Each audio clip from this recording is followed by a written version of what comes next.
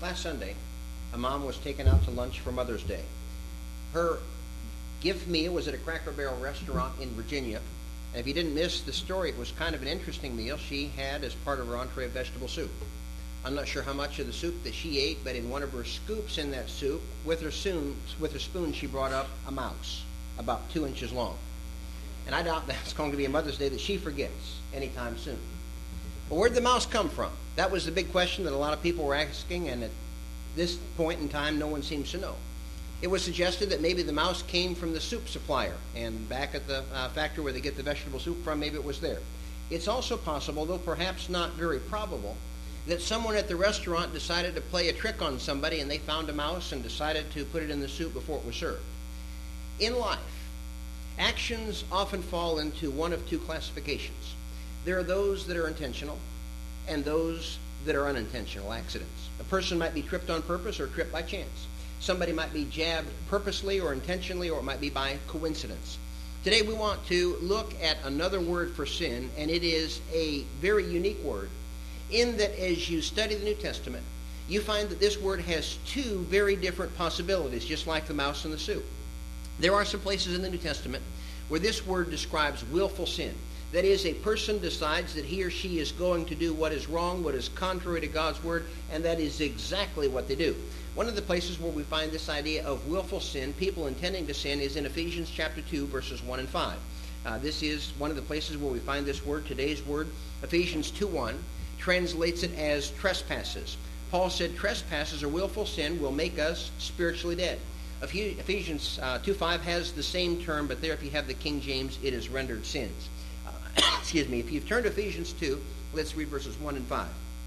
And you did he make alive when you were dead through your trespasses and sins. And then in the 5th verse, Paul continued, even when you were dead through our trespasses, made us alive together with Christ. By grace have ye been saved.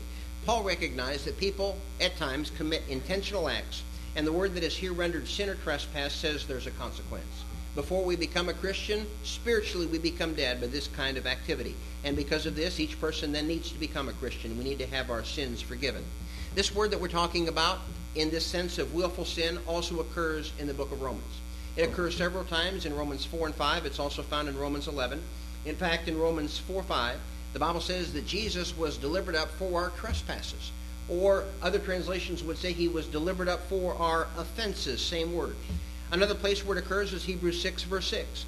There the term, and it's a well-known passage, is rendered fall away. And the idea there is very serious. In Hebrews 6:6, we can definitely see the idea of willful sin. So when we think about this word from this first sense, we have the idea of a terrible mistake, a blunder, a false step, something that we should not do, but we choose to do anyway. In life, we sometimes hear people say, I made a poor choice. It may have been a financial investment. It may have been a moral choice, whatever it was. But people look back on the decision and say, that was not a good choice. I did not use good sense. I did not use good judgment. In the spiritual realm, we find a word which has this same sense. People say, I messed up, I blew it.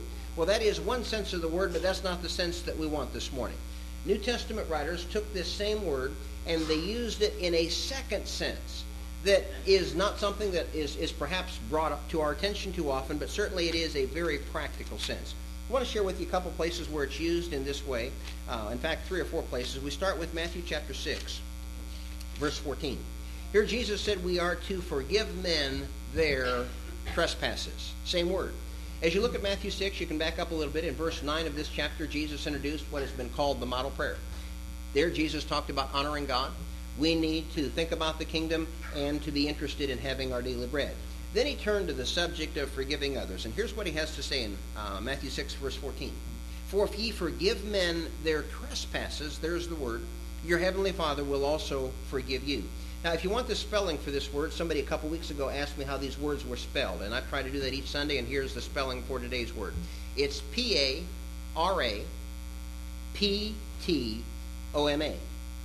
Now, aside from the Sermon on the Mount, and again, it's used here 3 times, Jesus also used it in Matthew 18, verse 35, if you have the King James translation. And there he said we must forgive others their trespasses from our hearts. So Matthew 6 and Matthew 18, we come to the second meaning for today's word for sin. And that meaning in the secondary sense is this. Sin is still bad, It's still wrong, but its severity is limited. Now, I'm going to say that once again. Sin is still bad. It's still a transgression of God's law, but the severity is limited. And further explanation of that is found in Matthew 6, verse 14, forgiving people our trespasses. There are exceptions in life, but when people trespass against us, when people create an offense against us, what kind of act is it? That is, when people sin against us, what kind of things are occurring? What did Jesus have in mind when he said forgive people? Is the average person beaten up several times a year? I don't think that happens to the folks who are in this room. Are we robbed several times during the year? Did Jesus, when he talked about in Matthew 6, verse 14, have in mind federal crimes that were being committed, or did he have in mind the smaller things of life? Most, I think, would agree that he's not talking about things of a criminal nature, but he's talking about things of a personal nature. Not many of the folks that I know call up the police several times a week and say, hey, go out and arrest this guy or arrest this woman because he or she engaged in some kind of nasty activity towards me.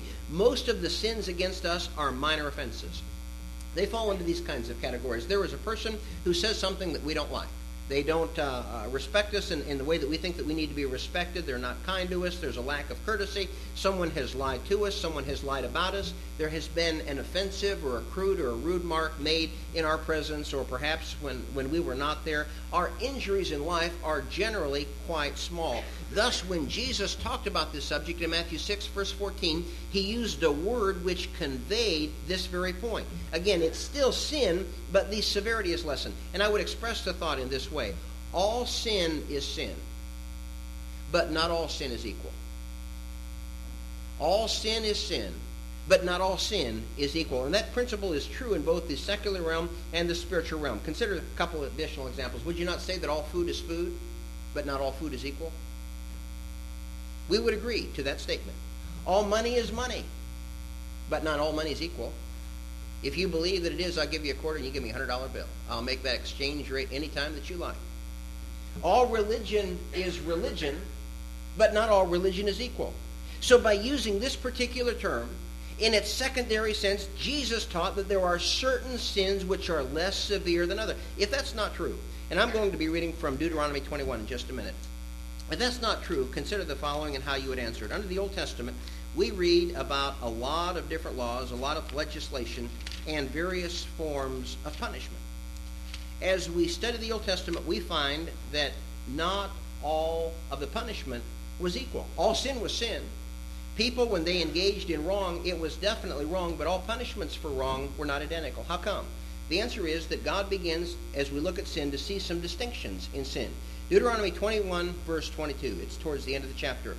Here's God says, and if a man have committed a sin worthy of death, and he shall be put to death. And God said, go ahead and hang him on a tree. Now here God spoke about a sin that is worthy of death. That statement implies something. There were sins that justified death, and at the same time, God recognized that there were some sins which did not merit death. A similar thing is true in our judicial system. Not every person receives the same sentence. All crimes are crimes, but not all crimes are equal in their severity, and such is also the case with sin. Now, within the church, I have heard over the years a lot of folks talk about and ask this question: is all sin the same? I've heard some people say there are not big sins and there are not little sins. All sin is sin. Well, I think that terminology is a little too imprecise for such an important matter, and I would not use that exact terminology because it's not very precise. But we can affirm with certainty that any violation of God's law is a violation of God's law. There's no violation of God's law that's good. We're certainly not advancing that position. We would furthermore say that every violation of God's law deserves to be punished. But we also at the same time would affirm that there are some distinctions when we deal with sin. Certainly we would point out these facts as well. One's involvement with sin can differ, does it not? A person may commit a sin one time, or he may be involved with committing a particular sin for a year or more on an ongoing basis. Those two things are not going to be identical. Is a person's sin a slip, or is it a habit? Does a person's sin affect himself or herself, or the entire congregation, or half a dozen people in a congregation, or maybe it affects the entire brotherhood? Is the sin in thought, or is it in deed? There is a difference there as well. Wanting to choke someone and actually doing that are not identical. Both are wrong, but they are not equal. So the word which describes a less intense type of sin though the lessened intensity is still powerful enough to condemn us, helps us begin to understand some verses that are well known in the New Testament. These verses are Galatians 6, verse 1, and James 5, verse 16. These passages have the same word that we're talking about. It's the same sense, and I want to read both of them. Galatians 6:1 will be looked at first, and then James 5, verse 16. Paul said, "Brethren, even if a man be overtaken in any trespass," that is the word that we're looking at today, and it has, from what I can tell, this secondary sense. That is, it's still sin, but it's a less severe kind of sin. Paul said, "Ye who are spiritual, restore such a one, and yet do it in a way that is gentle." What is a trespass? Again, it's the same word that's found in Matthew 6 and also Matthew 18. Don't recall the verses offhand, and it has the milder sense of sin. Now, I don't want to limit the meaning of the term, but the general sense seems to be this: we're not in Galatians 6:1 dealing with a person who is a hardcore drug addict for 20 years. I mean, if we could help that person, that would be great. But that's really not what Paul had in mind when he talked about helping a fellow Christian. We're not talking about a person who is a hardened criminal. We're talking about average sins that average people can help with. We're talking about things that are really not so severe. And James talked about a similar thing in James 5, verse 16. He said, "Confess your faults one to another, and pray for one another, that you might be healed." Again, he had in mind what we might call the less severe kinds of sins. Now, somebody might say, "Well, Brad, all that's interesting, but how does it help me?" It helps you in this way. Jesus, James, and Paul all talked about lesser forms of sin in the sense of severity. And Jesus said we need to forgive people when they do these things to us, Matthew chapter 6. James said, when we find that kind of thing, we want to confess and pray about the matters. Paul said, get help in some cases when people become involved in these kinds of things. Certain sins may be lesser than others, but it sure seems that they receive a lot of attention when we begin to look at the New Testament writers. How can we explain that? I submit that every person in this room knows the answer to that question. Is it not true? Ask yourself this question. Is it not the case that most folks in life take the lesser sins and turn them into the greater? You listen to the people that you are around this week and the people that you have talked to in the last month or so, and see if it's not true as you think back to some of those conversations that the items which really irk them, it wasn't that somebody committed a federal crime and they had to go out and have them arrested and they're now marching off to the judge to prosecute them, but you think about the things that people are upset about in life, and it, 99 times out of 100, consists of the smaller things of life. You hear someone who has a hateful word said to them, and I almost promise you that the reaction on the part of most will be, it sounds like they killed somebody. Have you ever had that experience? It was such a small thing, but they blow it way out of proportion. Or you have a situation where there is a rude act, and that person will talk about that for weeks to come. It was like an arsonist, burnt down their house.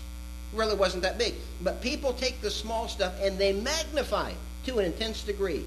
And that seems to me to be why Jesus said what he did in Matthew chapter 6. He used this word in its secondary sense to say that when you have these kinds of things come up, recognize their significance, really their lessened significance, and you need to go ahead and forgive people. If it becomes an issue, deal with it in the way that's described in James 5, verse 16, or help people with it, Galatians 6, verse 1. God put a special word in the New Testament which tells us as his people to pay attention to the little stuff. The people in the world are the folks who turn less severe sins, the molehills, into mountains. But God says to his people, that's not the way I want you to live. I want you to take those small things that come up from time to time, the things that are not really fun, the things that are not really irritating, the things that are not really fair, and Christ says you deal with them in a different way. How come? Because you're my people. Because you're to be the salt of the earth, because you're to be the light of the people, because you are to reflect the qualities and the glory of your Heavenly Father. If we're a Christian, there's a better way to live. And this little word, this translated sin in this secondary sense, tells us about it. And I think most, if they would look at their life, they would say, yes, that is right. That is the better way to live. Those petty things that come up, we need to classify them as petty, need to let them go, not let them bother us from time to time. And that is the right way to live. If you're a Christian, we hope that's the way that you're living. It certainly is the right way. It's a wonderful way to live, and it's actually a great blessing. If you've not yet become a Christian, this is simply one of the many tools that God has given his people so that they can live the best kind of life. And you can start living as a Christian just as the people did in New Testament times by following the plan that's recorded in the New Testament. People had faith in Christ. They believed. They wanted to live in accordance with his word. That's called repentance, and that's what is involved in things like were mentioned this morning. And then once a person confesses Christ as Lord, as people did in New Testament times, the Bible says they were baptized. Not to join a church, but they were baptized so they could enter into Christ. Galatians 3, verse 27. They were baptized so they could have their sins forgiven. Acts 22, verse 16. They were baptized so they could be joined to the one body created by the Lord, the church. 1 Corinthians 12, verse 13. And they were put into Christ so that they could begin living as a faithful New Testament Christian. If you've not taken those steps this morning, those are the steps that God requires from you to become one of his children.